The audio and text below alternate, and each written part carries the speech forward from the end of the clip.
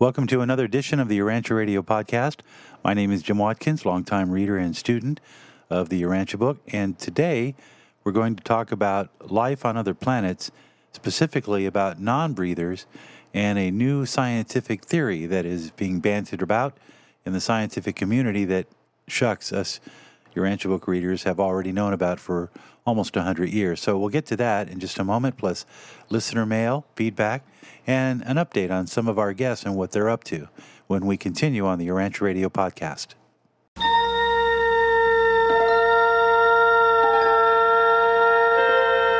Space, the final frontier.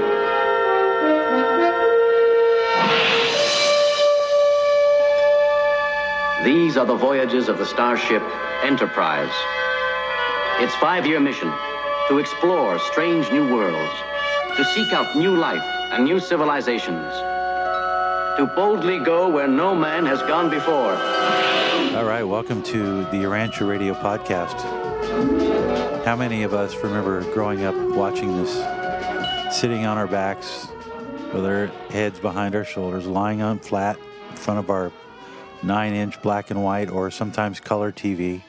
I was sitting there thinking about life on other planets and watching Jim Kirk and of course Spock and Dr. McCoy have at it with their 5-year mission. And, you know, I'm almost positive that either opened my mind to the idea of life in the universe, or maybe it was because I was drawn to it because it's a truth, which is always a possibility, because many people have said that the Urantia book just sort of confirmed what they suspected was going on in the universe anyway, right? So right now there's a big theory out that suggests that there might be alien life in our universe or in our solar system, and that it is possible that a long time ago when our sun was young, that there was some sort of gravitational pull going on between the mass of our sun and some other mass that would have allowed for the conditions to be ripe where we would grab some what they call rogue planets that are just sort of these rocky spheres that are traveling sort of unerringly through space until some mass like our sun or another sun could have that gravitational pull, the event horizon or whatever. Anyway, so I think it's interesting. We'll get into that. I do want to share a couple of updates. First of all, Teresa Marks. She was our last guest, and she came on and talked a lot about her spirit journey. We loved having her on, and she mentioned a website. So I want to get that website to you because I promised I would. So she's up with that. Let me go see if I can find it. Also want to thank all the folks for getting back to me on my first attempt at giving a book review of the Urantia book. I was inspired to do it. Another Urantia book reader had done it as well, and I was inspired to do it just because, people that know nothing about the Urantia book might have heard about it, go on, they look for a podcast, they run into mine, and there you go. And in 10 minutes, 15 minutes, there's one guy's summation of pretty much what the Urantia book is all about. And I hope it was entertaining. It was fun for me to do after 40 years trying to put it all together. Not an easy task, but I enjoyed it. And I really liked it. I'm glad a few of my listeners wrote back and said thanks. So Teresa Marks, her website, she's the one that came up with the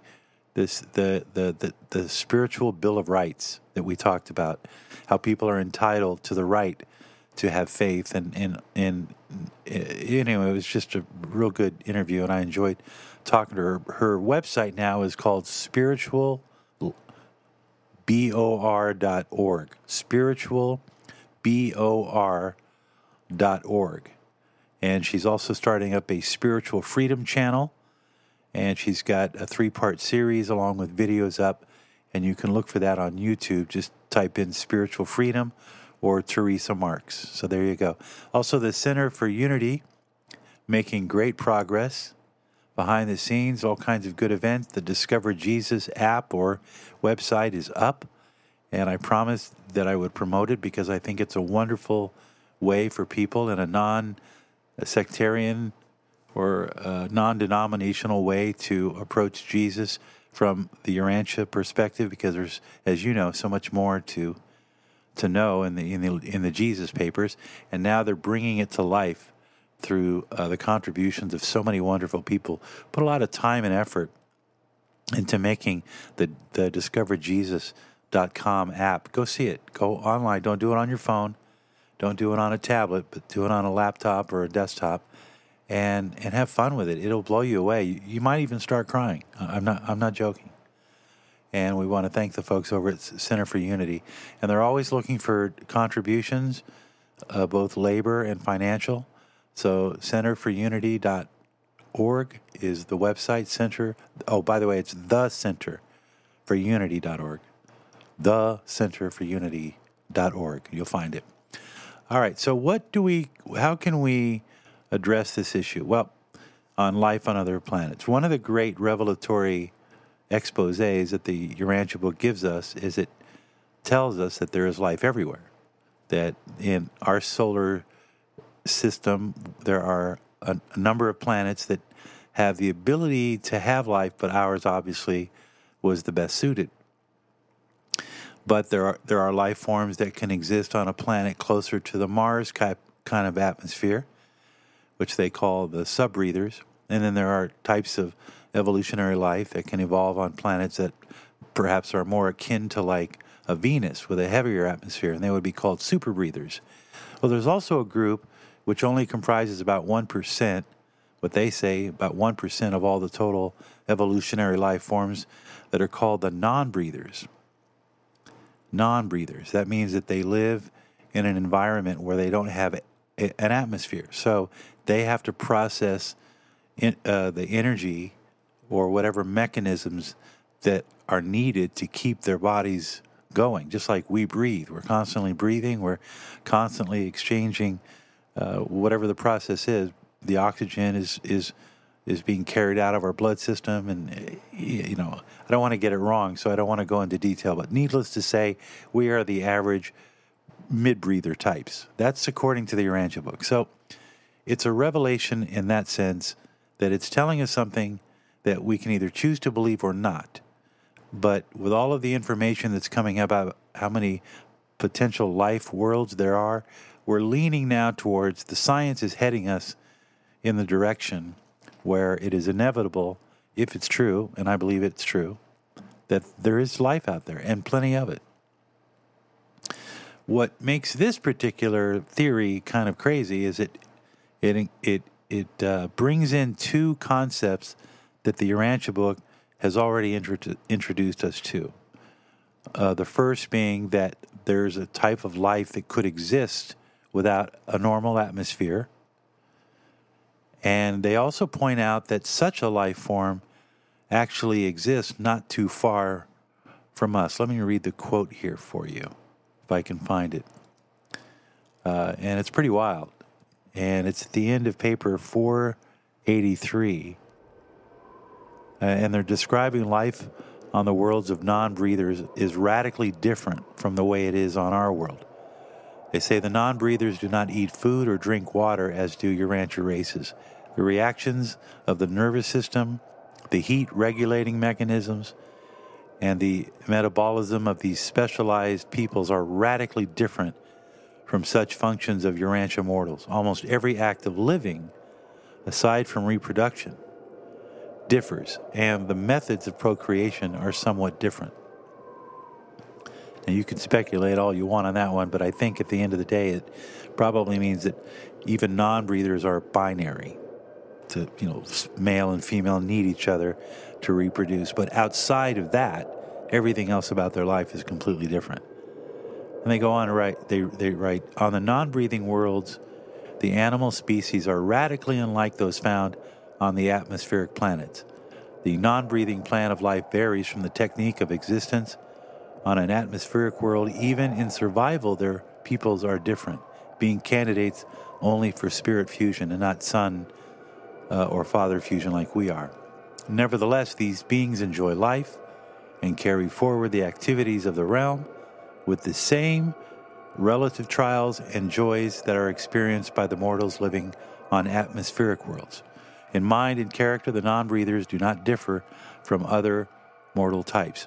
And then it concludes, In paper 49, section 3, 6, you would be more than interested in the planetary conduct of this type of mortal because such a race of beings inhabits a sphere in close proximity to Urantia. Now, I don't think that they would say that without sort of the assumption close enough for us to discover. That's the interesting point of this. If there is a life form that is close to us and it's in close proximity, and we're now at the age where we're sending out all these satellites and high-tech gear and James Webb telescopes and all these things that have been floating around, it stands to reason that at some point we're probably going to run into life, probably accidentally. And it'll change our entire perception of reality in many ways. And this might be the incident that happens.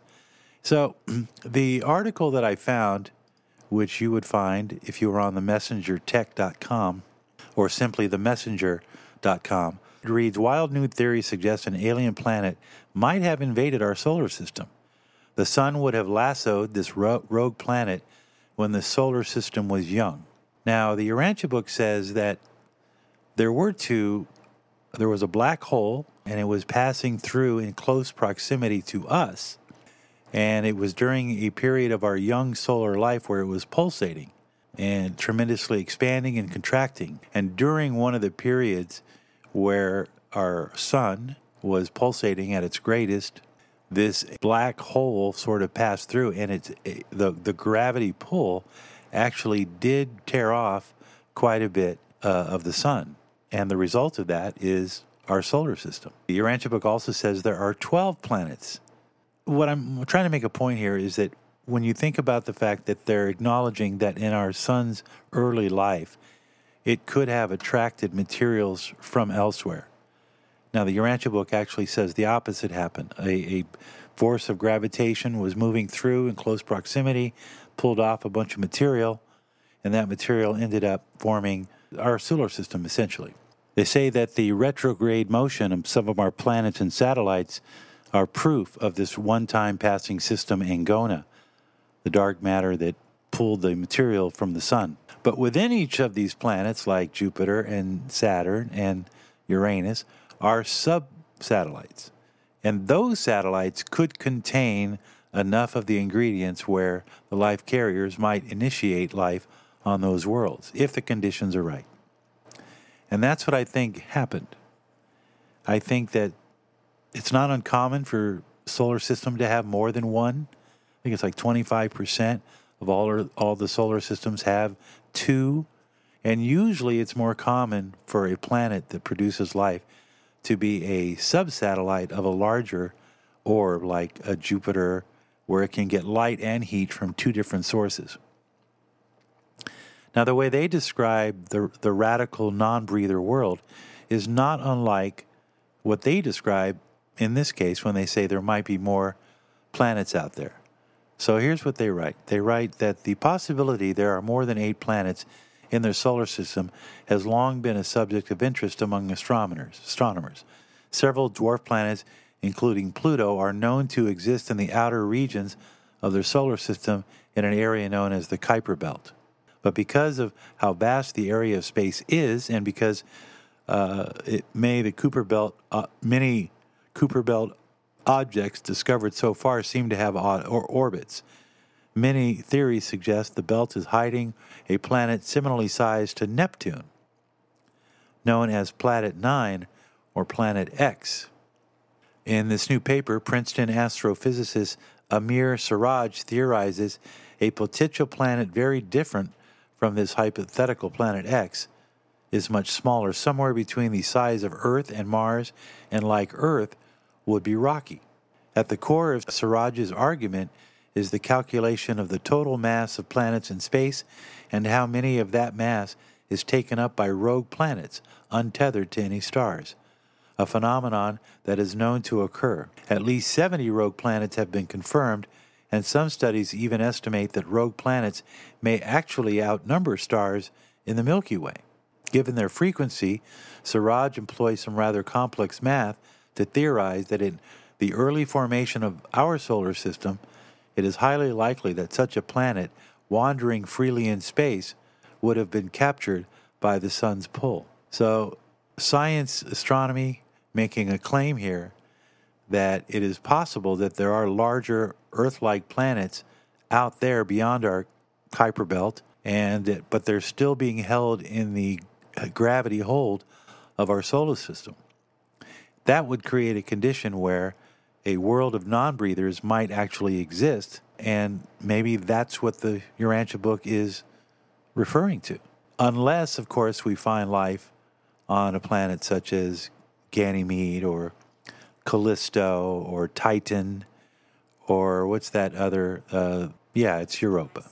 So Europa right now is our best bet, but it doesn't quite match the non-breather atmosphere aspects that the Urantia book points out. So it's only a matter of time before one of those answers becomes correct. And that's what's interesting about the Urantia book, because it is a revelation, and it is giving us a little bit of advanced information if we know how to interpret it. So is science catching up to the Urantia book? Well, only time will tell. But it is interesting. I'll tell you something else that's interesting. I was giving thought to this the other day, and then I'll close out. But it's an interesting situation that we have a building in Chicago with a phone number. And at the other end of that phone number are a group of people who represent and distribute the fifth epical revelation.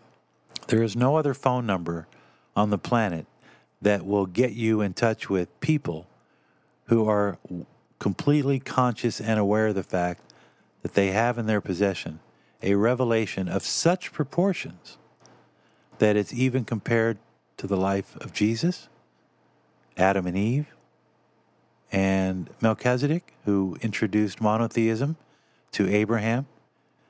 There's a phone number associated. Anybody can call from anywhere in the world, and they can talk to people who will tell them, yes, there is an epical revelation in our midst.